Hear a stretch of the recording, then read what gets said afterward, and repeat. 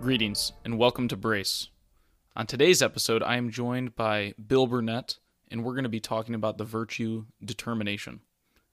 Determination is defined as a quality that makes you continue trying to do or achieve something that is difficult. It complements commitment and tenaciousness, and transcends complacency. Bill, you are a model for determination because you have moved up the corporate ladder, starting as a paramedic and now a senior emergency manager. It's difficult to move up the ladder, and it takes a determined person. In order to do this, you continued your education and got your master's in emergency management. I believe your story is one that can inspire others to work towards success. My current role, I serve as the senior emergency manager for Northeastern Ohio, which I oversee 8 hospitals, and I have 3 people who work with me to oversee operations at those regional hospitals. So in the role of emergency management, typically when people ask me, oh, what do you do? What is that? They assume that I'm in the emergency department. So I let them know in a very simple way. It's like the civilian version of FEMA. So we write all of our preparedness and mitigation policies and procedures. And then, of course, we institute those. We do a lot of drills and, of course, response, which we saw quite a lot of with the cold weather that we just recently incurred. Yeah, for over sure. The holidays. Talked about that on our second day of Christmas. Yes. But just to finish up, it is difficult to move up the ladder, and it takes a determined person. Tell me, kind of just for the listeners, just a background of kind of your life. Yeah, no, absolutely. I would love to, because it was an interesting natural progression from what I had started. So when I had gone into the military after finding that my first year of college was like high school with ashtrays, I elected to join the military.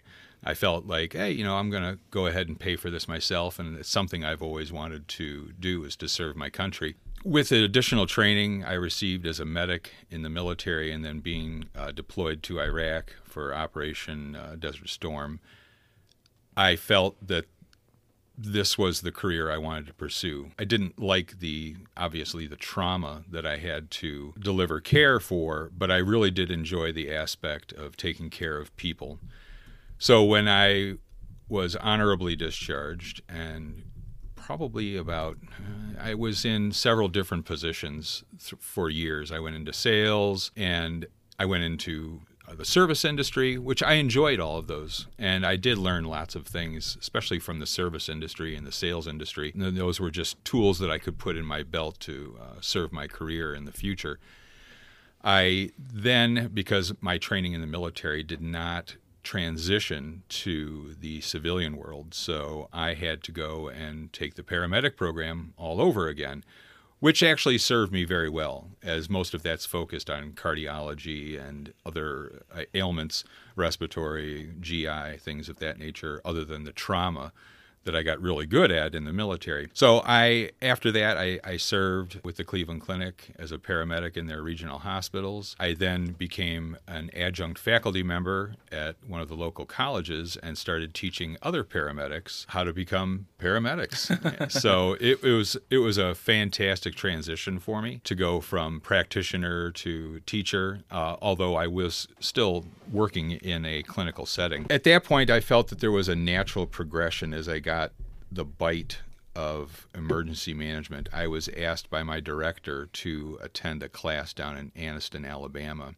It's a FEMA Homeland Security run program, and it was for a hospital preparedness for mass casualty incidents class, which was fantastic. And once I came back from that class, I felt that there was a natural progression from EMS, or emergency medical services, into emergency management.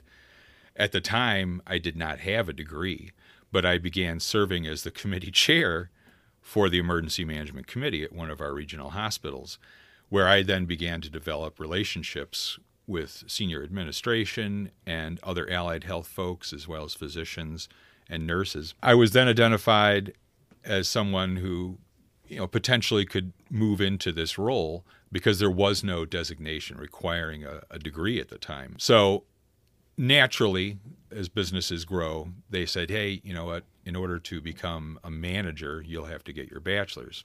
So I said, okay. So I went, got my bachelor's in my 40s. So, here I am in my 40s thinking, oh, this is going to be difficult. When I actually found it was very gratifying. I felt that the life experience I had acquired over the years made it a lot more fortifying to enable that goal of achieving my bachelor's degree, which I did in short order. I got that done in 3 years with very little previous credits. So not to cut you off, no. Just a intermediary question. It's something me and Paul have talked about, where it seems like at 18 it's probably not the best time to go into college, right? And just hearing all your experiences that then led you to a successful bachelor's degree, it makes sense to me that once you have a passion for something and you actually have that drive and the experience, that's the time to actually go and do the studying. Not to say that, our current process of sending kids to college is bad, but I just don't know that it's as fulfilling for most people, I guess, in my generation, just because they don't know what they want to do. And then I think there's a lot of uncertainty when they start going on one path and then, oh, I don't really like this. And then have to change majors, and now college is 6 years, and wait, you started college 6 years ago. Why haven't you graduated? And right. so a lot of those things can come up, and I'm wondering, do you feel the same way? When I first entered college immediately after high school, I wanted to be a lawyer. So, I had to take a lot of political science courses, which I enjoyed, but I really... And, earlier I referenced the high school with ashtrays because it was a lot of repetition from what I had already repeated in my senior year: mathematics, English, and I know those are prerequisites in order to move forward in your degree. However, I lost drive. I lost the motivation to really continue, as I knew that law school would be 7 to 8 years out as that would come to an end. Unlike yourself, who was extremely determined and knew exactly what you wanted. Not everybody has that drive and the motivation that you did, Tommy. And I'm so proud of what you did and what you've accomplished. Well, I appreciate that, Uncle B. Oh, well, I mean, it's Or I guess amazing. I'll call you Bill for the... Sure. You can call me whatever you know. So do I believe that there are options for others? Absolutely. As we see the price of college admissions and dorms and living going up into the $40,000 to $80,000 a year, where most of these students, when they come out, may not even have the skills to enter the job market for anything less than $15 an hour, and they're harnessed with over $100,000 in debt. Whereas the trades right now are a very popular option for younger folks. HVAC techs, or even technology, cybersecurity. There are so many trades right now that pay very well and are fantastic career options. So do I feel that there may be a delay for some, like myself? Absolutely. I didn't really have that motivation to complete my degree because I was making decent money in the markets in which I was employed. However, I did want something different, and I hope that answers your question, Tommy. Yeah. No, for sure. So to get back to where we were, you just finished your bachelor's degree. Yeah. So what happened then? My chief operating officer made a comment when I had my boss in with him, and he says, "Oh, so when are you going to be director?" Because I had worked with this chief operations officer for many years, and he felt that that was also a progression that I should have been making. Of course, I was flattered, but still didn't have the amount of experience that was required, nor the education. So although it's not required, it's certainly favorable in order to have a master's degree in the chosen profession, moving into like a director position.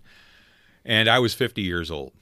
And I thought, okay, where am I going to be 2 years from now? I'm either going to be 52 with a bachelor's, which I would have been perfectly happy, or I would be 52 with a master's degree. So I elected to go back to school, which I was very proud of myself. In many a night when I was in Iraq, freezing my butt off in the winter on patrol, never thought that I would have a master's degree. And I know anymore today in the professional world, a master's degree is almost an entry-level degree because a bachelor's is kind of like an associate, we require a higher level of education in order to move forward and upward in today's business climate. So I went back to school. I buried my nose in my books, wrote lawn papers every week, and was able to achieve my master's, which to me was a pretty good achievement, and I was very happy. This, of course, just recently has started to open doors for me as I've gained experience and, new management skills. The degree opened up new windows for me that I naturally probably wouldn't have been able to step through had I not achieved that level of education. I hope that sums up what I was. Yeah. Okay. For sure. Excellent. So, I mean, yeah, you've had a kind of long career and long path of different stepping stones and taking the experience that you've learned in previous jobs and kind of moving that forward. Where do you think the motivation or the skill of determination to keep fighting and set those kind of long-term goals, where do you think that came from?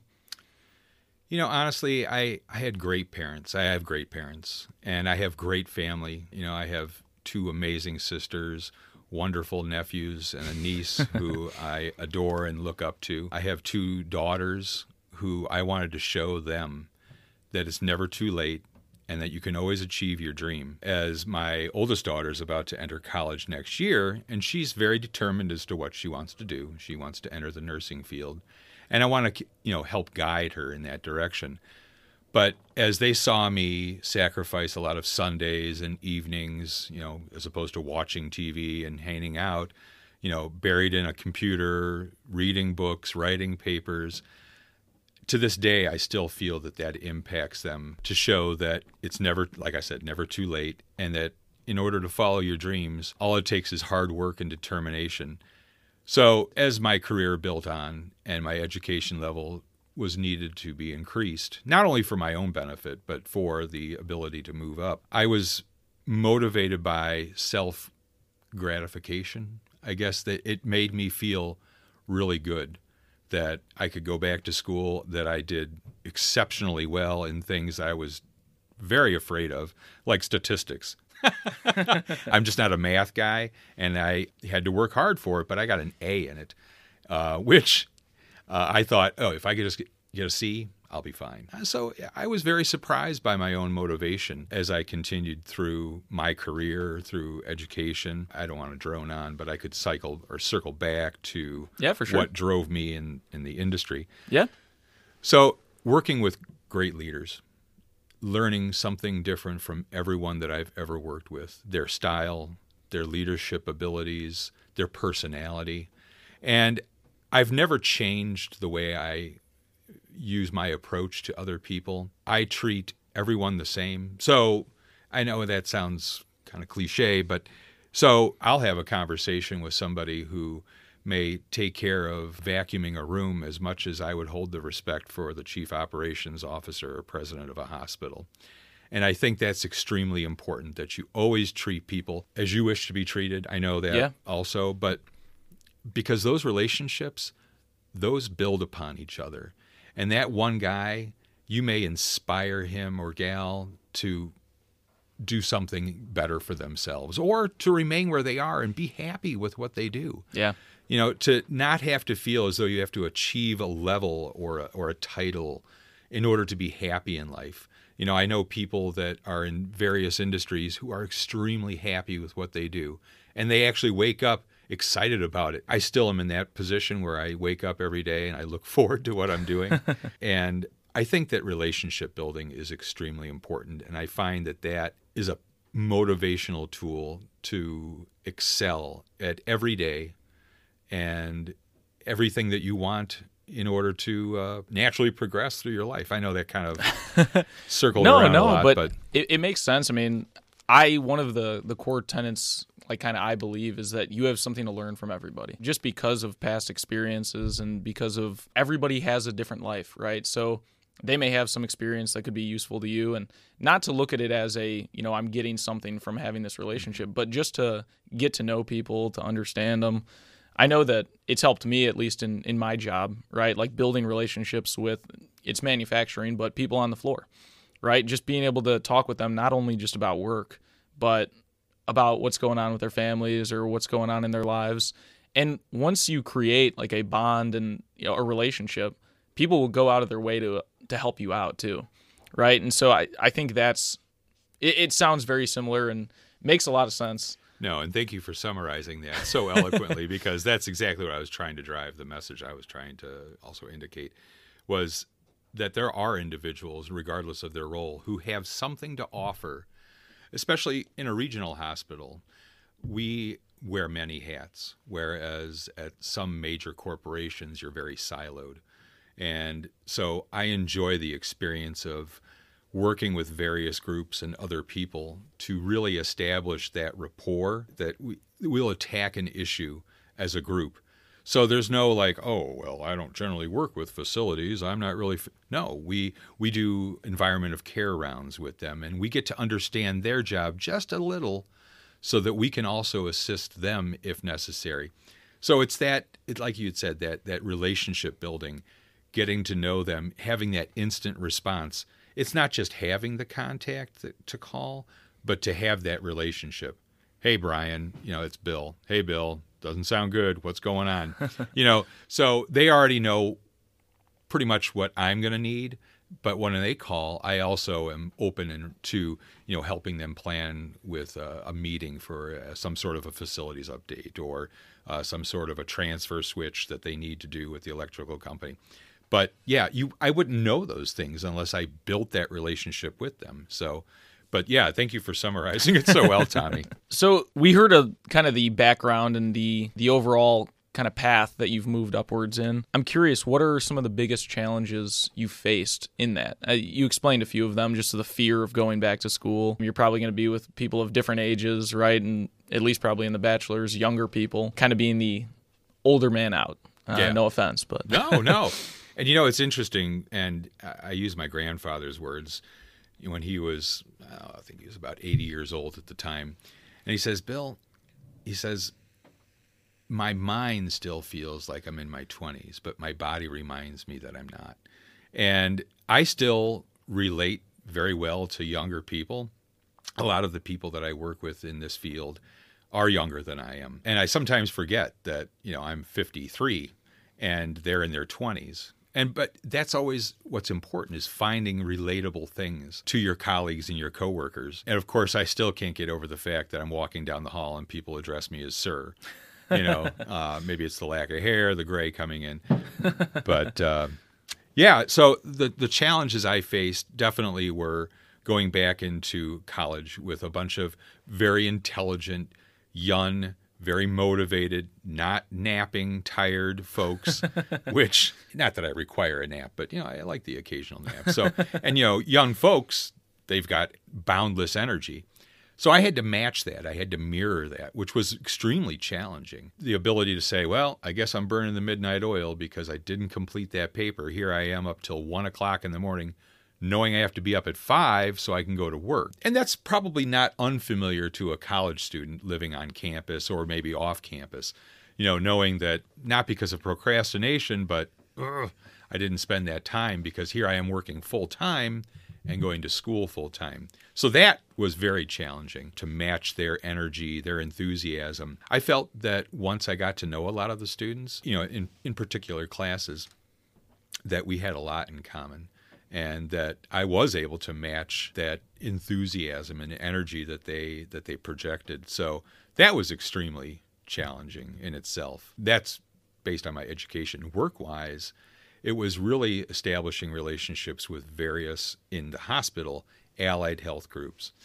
So because I had a background in EMS, it gave me just enough so that I could be relatable to nursing and to physicians and to respiratory, radiology, the pharmacy, and laboratory, several areas which are essential to my planning, such as for like a mass casualty incident response.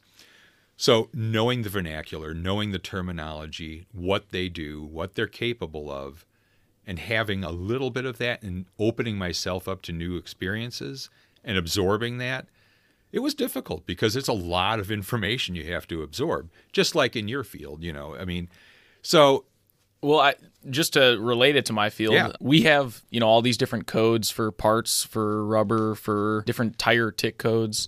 And it's almost like learning a new language. And I feel like it sounds very similar in the medical industry, where you are essentially learning all this terminology and how to use it in order to actually convey information. Because I would assume, correct me if I'm wrong, but in management, communication is probably one of the biggest and most important tools to have.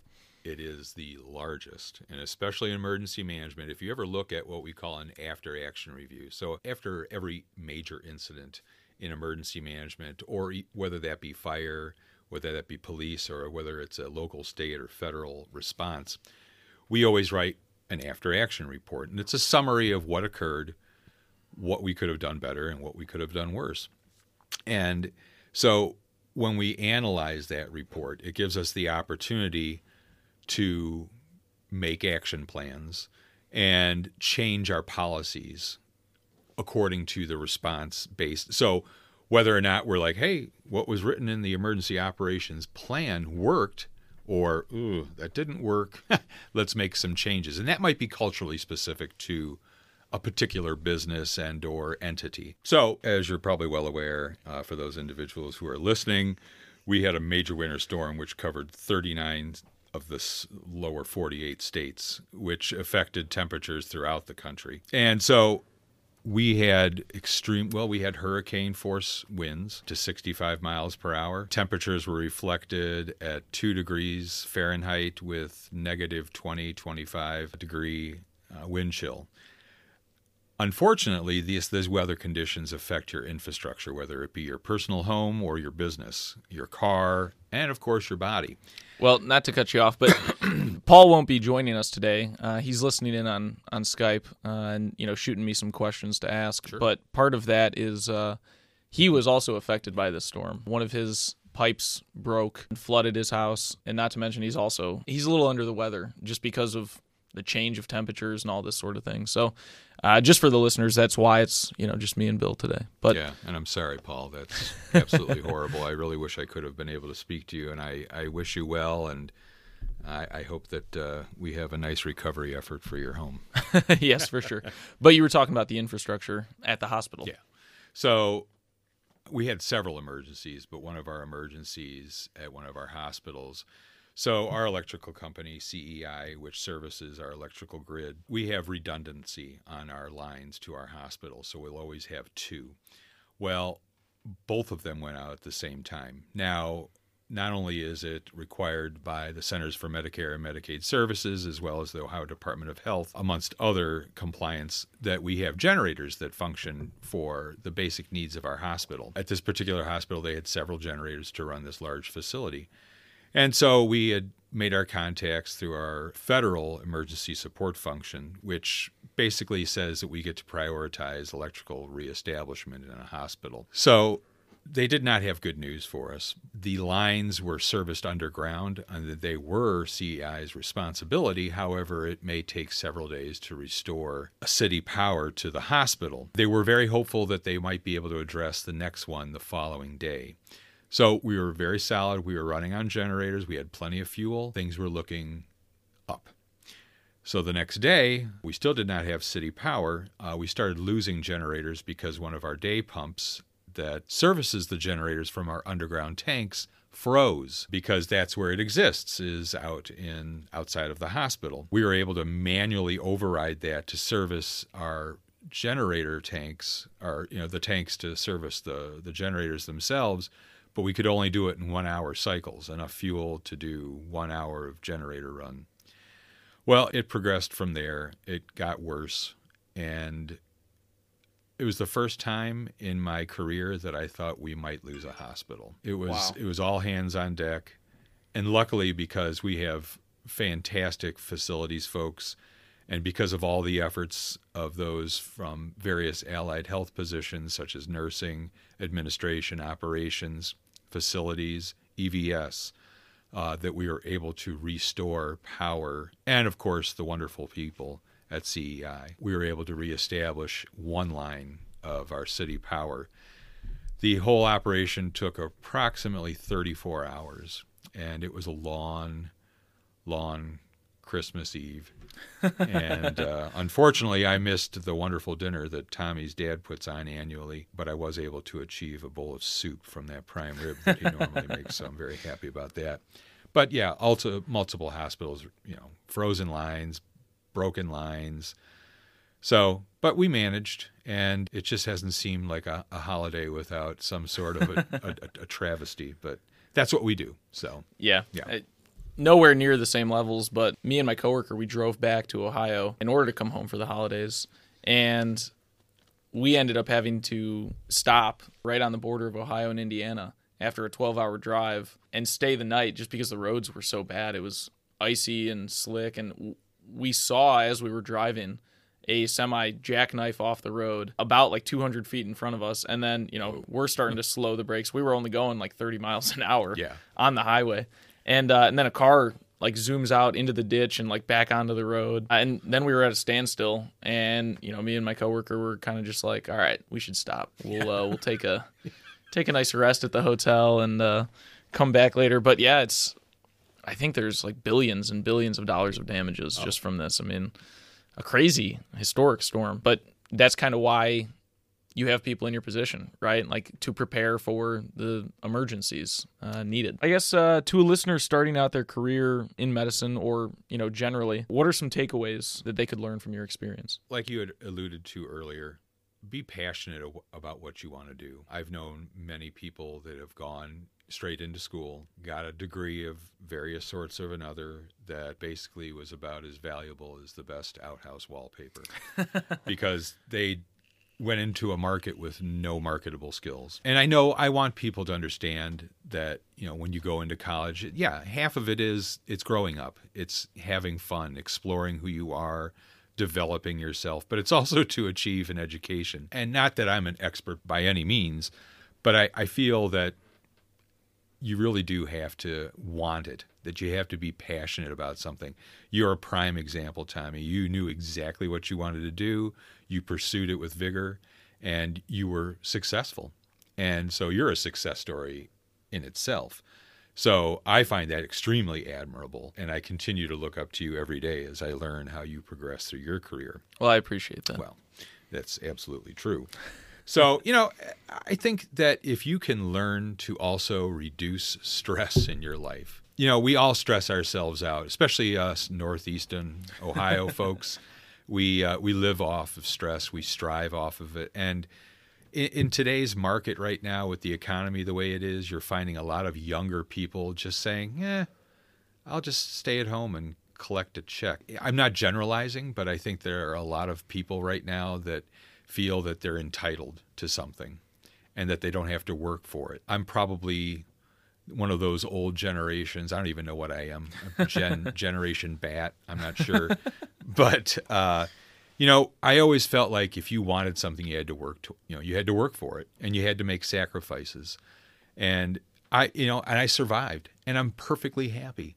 And I learned to laugh every day. I find that if I can make somebody else laugh, even if it's at my own expense without looking like a fool, I've accomplished my daily goal. And it makes me empowered to realize that I have that relatable skill to people. So go and test it out. Try it out. Take it for a spin. Be yourself. It's important that you're, conducting yourself in a manner that is conducive to normal business operations, whether that be working at a fast food restaurant or that being in a corporate position. But you also have to learn to just be yourself and break out of the mold, because you'll find that stress will build up and it can do detrimental things to you. So, learn to just enjoy life, because there are so many things to enjoy in life. And for those people that are affected by various things like depression, COVID was a bear. It was a bitch. It has affected our children. I've seen this in my own children. It's affected everyone.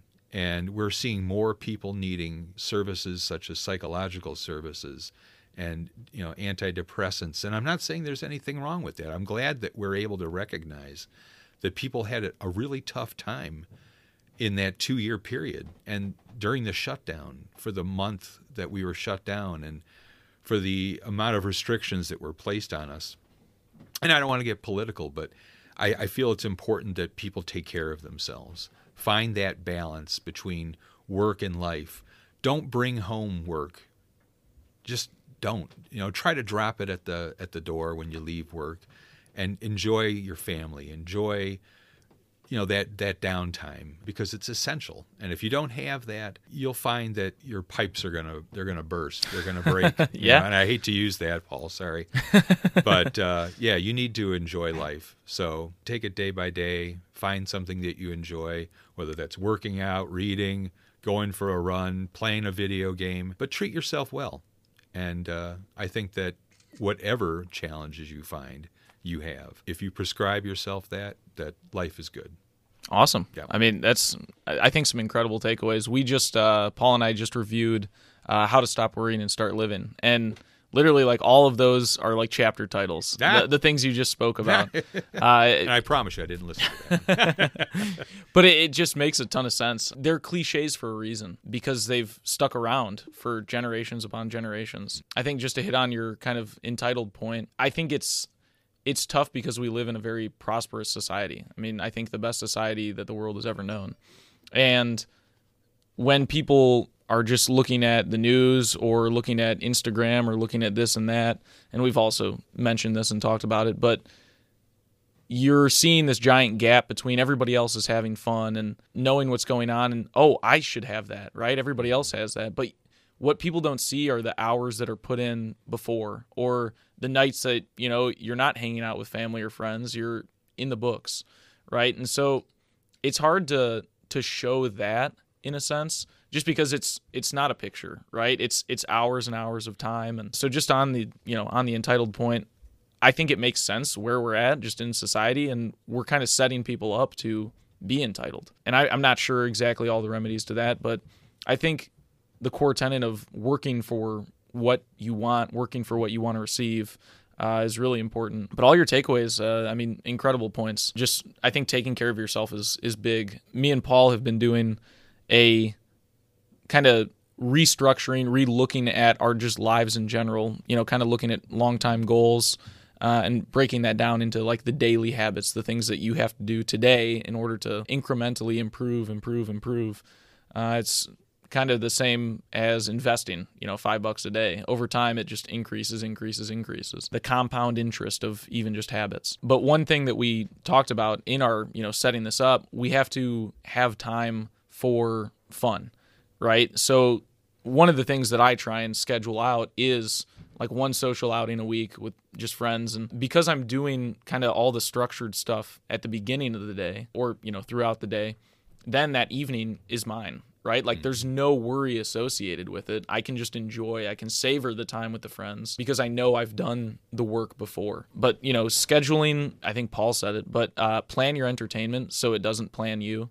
I just think like the phones and the mini distractions can easily just take away your time, right? And not knowing as you're just scrolling through how much time is going away. And I think another point on that is, life's finite, right? Like, maybe we have this complex that we all think we're just going to live forever, and maybe I'm wrong, but I think as you get older, you start to see that, my body starts to hurt more, and you start seeing the toll. And I think remembering that life is finite and to savor the moments. Would you rather look back at 90 on your deathbed? Oh, wow, I really liked all those times I scrolled on my phone or watched YouTube for days and days upon end. Like, I wish I had one more day to spend with friends or family. So I think thinking about mortality is important as well, just to kind of provide extra motivation, like seize the day. And you strike a very good point. And not only did you tie it in with the technology, and just briefly, I can't stand cell phones. I utilize them because I have to. I do like the fact that I can have instant researchability and, the occasional even game. And I admit, I do like a little bit of downtime on my phone. But we have distanced ourselves from this type of communication, from talking to each other, from that actual interaction. They had an article which somebody wrote about where for their birthday, they just had a social media get-together where everyone could text and that there was no relatable. So There are a lot of people that don't even know how to take a phone call or make a phone call. I found that to be extremely frightening, and I found it the first time when my daughter says, I don't like taking phone calls. Can you just text me? I thought, oh, wow. When I was a kid, the only way you were going to get a hold of a friend was to go over to their house and ask if they want to play, or if you had the opportunity and your parents allowed you, was to use the landline. We didn't have this instant access. But, and I'll circle back to your original point, was the mortality. So as I grow older, I find that my body has begun to break down. It's breaking down. And, it's not even the years, it's the mileage. It's what you do to your body. So taking care of yourself. I've had several fluctuations in weight. I've had several, periods where I've been extremely physically active and like a leech, So, trying to find that balance, because it's essential that you treat your body well. And if something does occur, to address it immediately. If you find, you have high blood pressure, whether that be because you have a family history or you made some bad life choices, there are ways to mitigate that.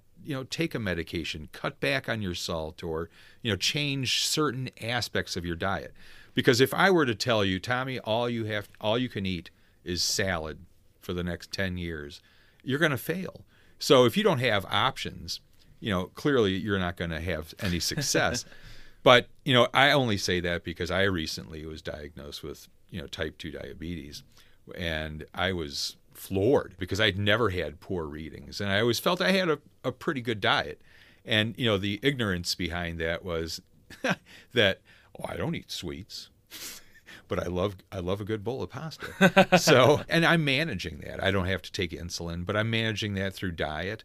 And so, I have a lot of ailments. I've had a lot of things break down on my body. But I think only through positive attitude and projecting the energy that, hey, I'm just as young as you. Now, when we break and we've played, catch with the football, and I come home and I've got ice packs and, biofreeze all over half of my body. But, yeah, take care of yourself. And that kind of alludes or connects back with what I was saying is, finding that balance in your life. But, yeah, you start to think about, okay, I've got so many years before I retire. And even though if you love your job, don't live your job, because you've got to find, and hopefully you're investing like you alluded to earlier. If you're young, start now. Gosh, I wish I started when I was 28. And I still feel that I'm going to achieve my goal, but I probably still have to work a couple more years than I wanted to. I would have loved to retire at 60, but that's probably not going to happen. So, thinking about your goals, that's wrong way to say it, end of life, but your goals at the end of your career and planning for that, because like you said, everybody feels like they're invulnerable, they're going to live forever. I'll do it later. Yeah, like, I don't need to start investing. I could use it now, because the cost of energy, the cost of products. And a lot of people are like, you know what, I need that extra money. Yeah, just assume that money's already gone. So, take that investment, the opportunity, especially if you have like a match, and I don't mean to get down the investment, but, do that investment now, because it'll pay off later. And, that maybe sacrifice, like, I'm not going to get Starbucks every day, and maybe I'll make coffee at home or something little. But, investing early, especially like a successful young man like yourself, if you said, I'm going to enjoy the oh my gosh, fruits of my labor currently. Yeah, basically. And just blow everything on various things. You're a smart guy, so you know better, but not to say that you're dumb if you make that decision. So I don't know. I'll stop with that. But well, just to point on like delayed gratification, right? Like the future goal versus instant gratification.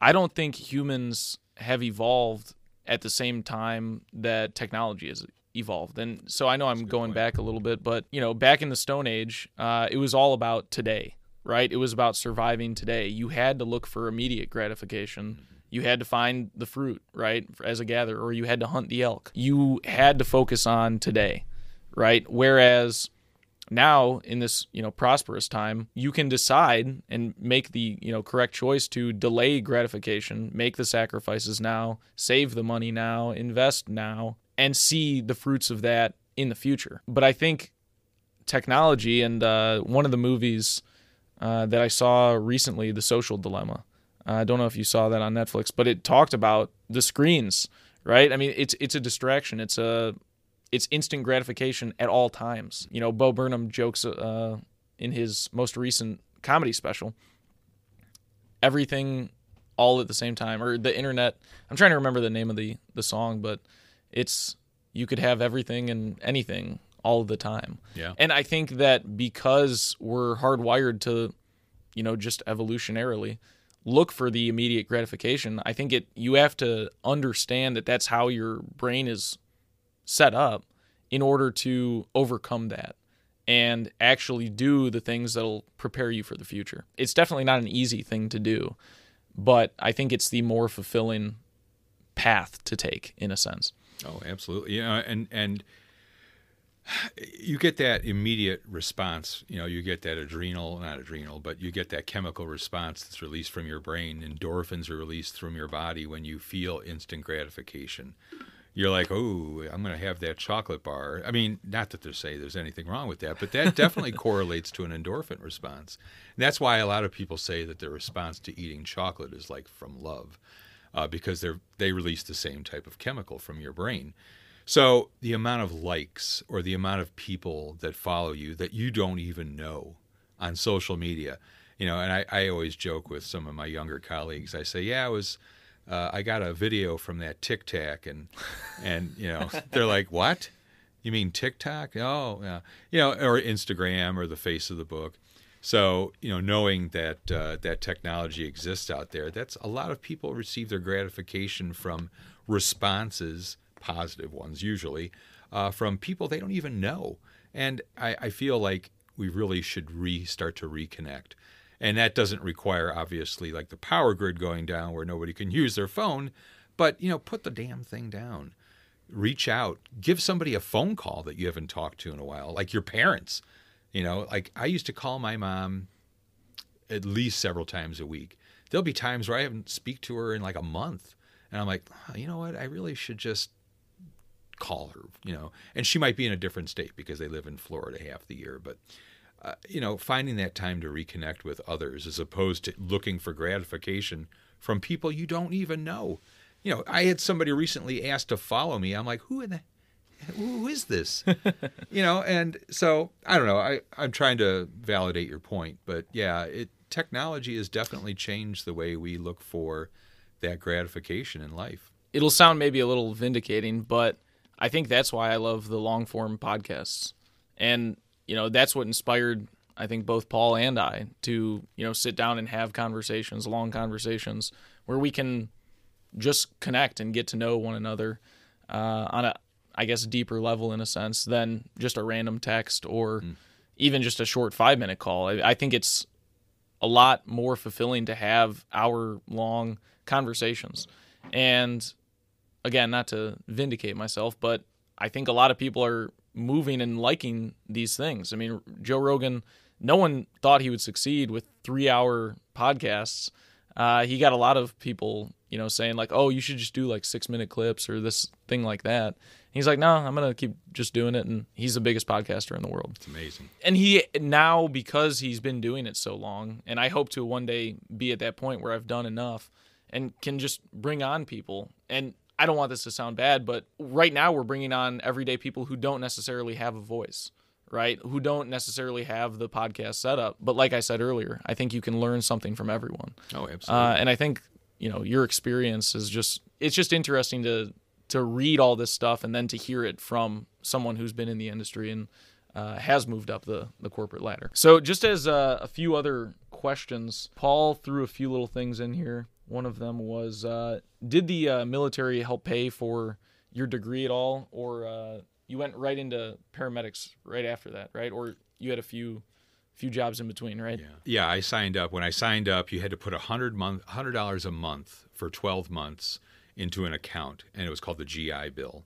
And I believe I got $25,000 upon my honorable discharge for serving my country, which was, and still is, a lot of money. You have to start utilizing it within 10 years of your discharge from the military service.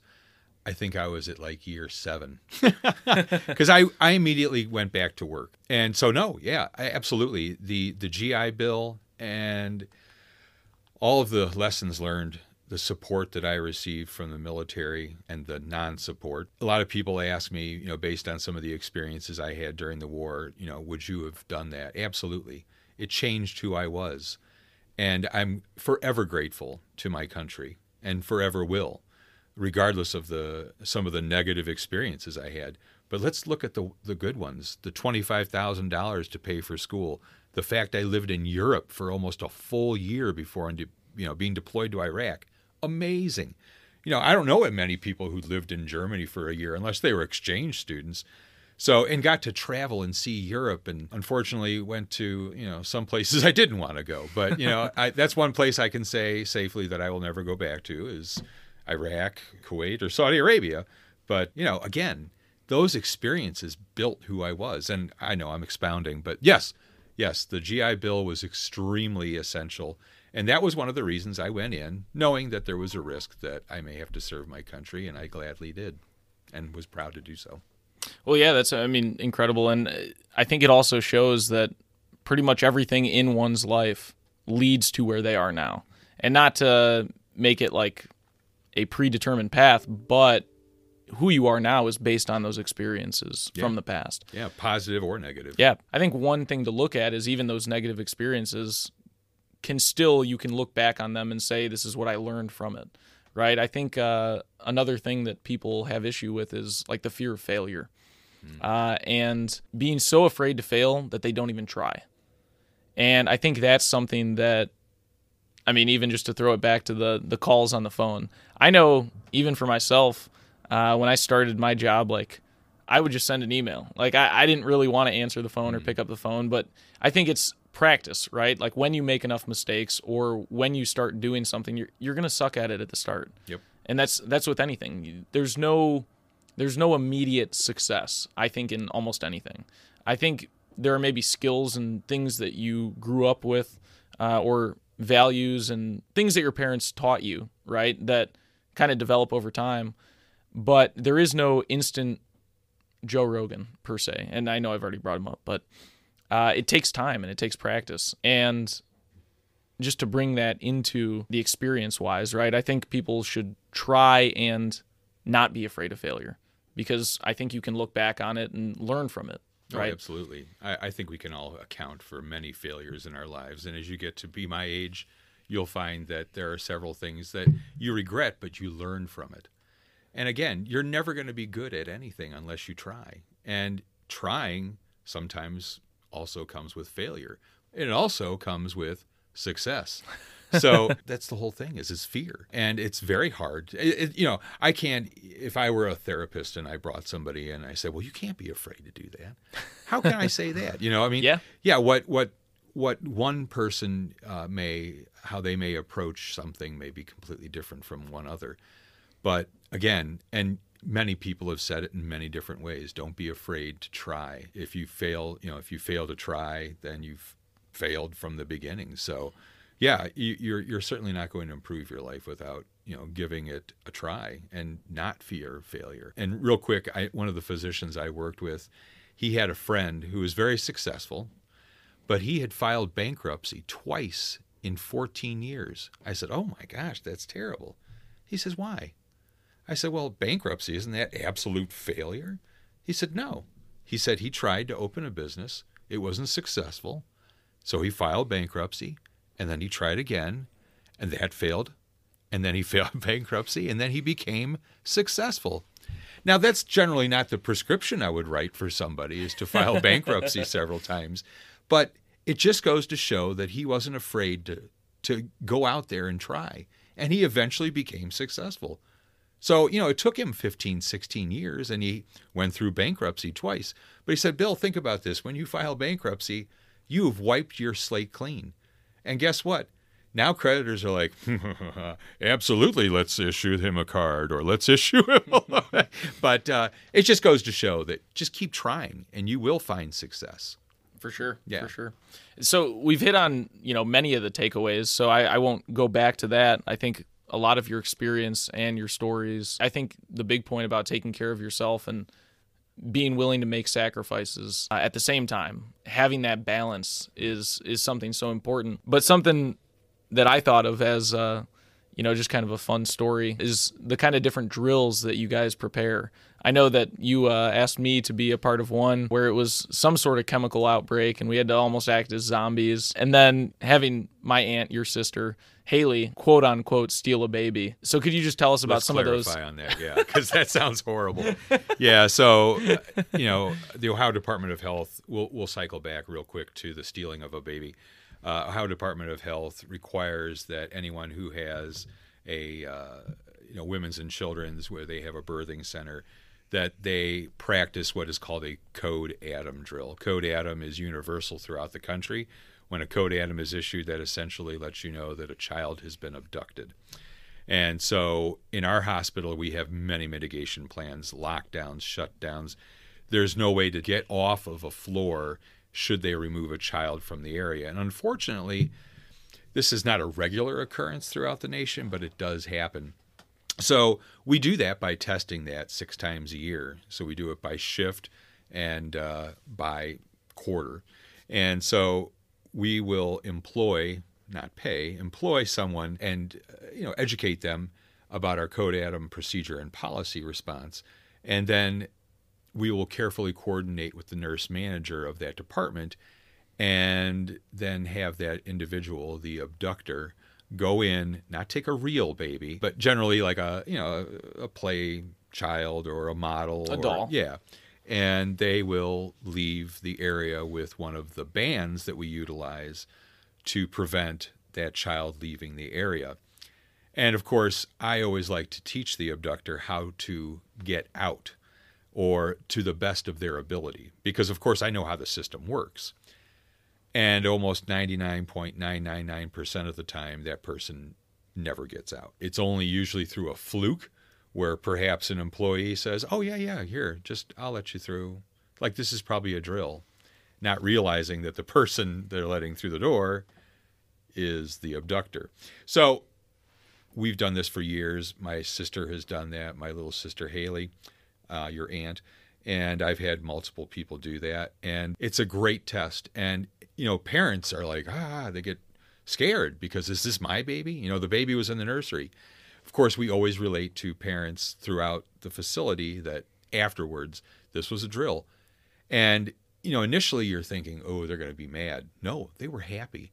Parents are like, I'm glad that you're drilling for this because I would hate to see my child or any other child be taken away from them, from their family or from their mother. So yeah, we practice that. So we have Code Adam drills, and that's in accordance with our Joint Commission as well as the Center for Medicare and Medicaid and Ohio Department of Health. We also have drills which test our system response to various incidents. So we could have like a mass casualty incident, very similar to what they experienced in Las Vegas when the mass murderer shot over 600 people at the festival there. And so every hospital has a mass casualty incident response. And that doesn't necessarily come from an active shooter. That could also be from, let's say, you service an airport in your community, an airplane crash or a building collapse or a major accident on a freeway. So we need to learn how to handle an influx of patients that goes beyond our capabilities. How are we going to triage or to sort a mass group of people presenting to your emergency department or hospital? And so we drill on that and we put that plan into practice and we implement that and see how, okay, did this work or do we need to make improvements? Do we need additional training? So that requires a lot of careful coordination, but the particular drill you're speaking of is that we had a chemical release from a local business, which exposed a lot of folks that naturally would present themselves to a hospital because a lot of the chemicals, industrial or otherwise, produce respiratory symptoms as well as nausea, vomiting, burns. So generally, their thought would be to go to a hospital to receive care. However, if you're exposed or contaminated with a material, we have what are called our hospital emergency response teams. And this is additional training that we do with some of our caregivers that requires a federal level 16-hour class, not only practical, but also a didactic portion so that they can learn how are these chemicals affecting the human body, the level of personal protective gear. Is it going to protect you from? And so, of course, we demonstrate that without, of course, exposing them to chemicals, but we relay experiences based on subject matter experts. And so that particular one, you were exposed to a chemical and you presented to the hospital for treatment. Our team was out there, had the decon tent set up. They're all in their PPE and sprayed you down on a nice warm day, as I recall. Yes, it was warm. Yeah. It would have been rather unfortunate if it was a cool day. Yes, and we've unfortunately run those drills where they're less than temperate conditions. But, I've used my family, and I think it was an enjoyable experience. Oh, yeah. I mean, it was definitely memorable, and that's why I wanted to bring it up. So super fun. Yeah, we do that as a part of our preparedness efforts, amongst many other things. We have active shooter training throughout the hospitals, which is essential because it's basically an open door. The only department that is protected from bringing a weapon is the emergency department with a magnetometer. But for the most part, you can walk into the hospital, go up to, say, see a family member or whatnot, and cause a lot of hell and havoc. So we have to have response plans. And, of course, we mitigate a lot of that by having our own police on site, rehearsals and drills and practicums with city and local services. So, yeah, that's a huge part of what I do. And it's probably one of my favorite parts of what I do. Yeah. Is all the planning for that. So, yeah, thanks for mentioning that. Oh, yeah, fun. For sure. Well, Bill, I mean, it's been an incredible discussion, and I really appreciate your time and willingness to come and chat about your career, your path.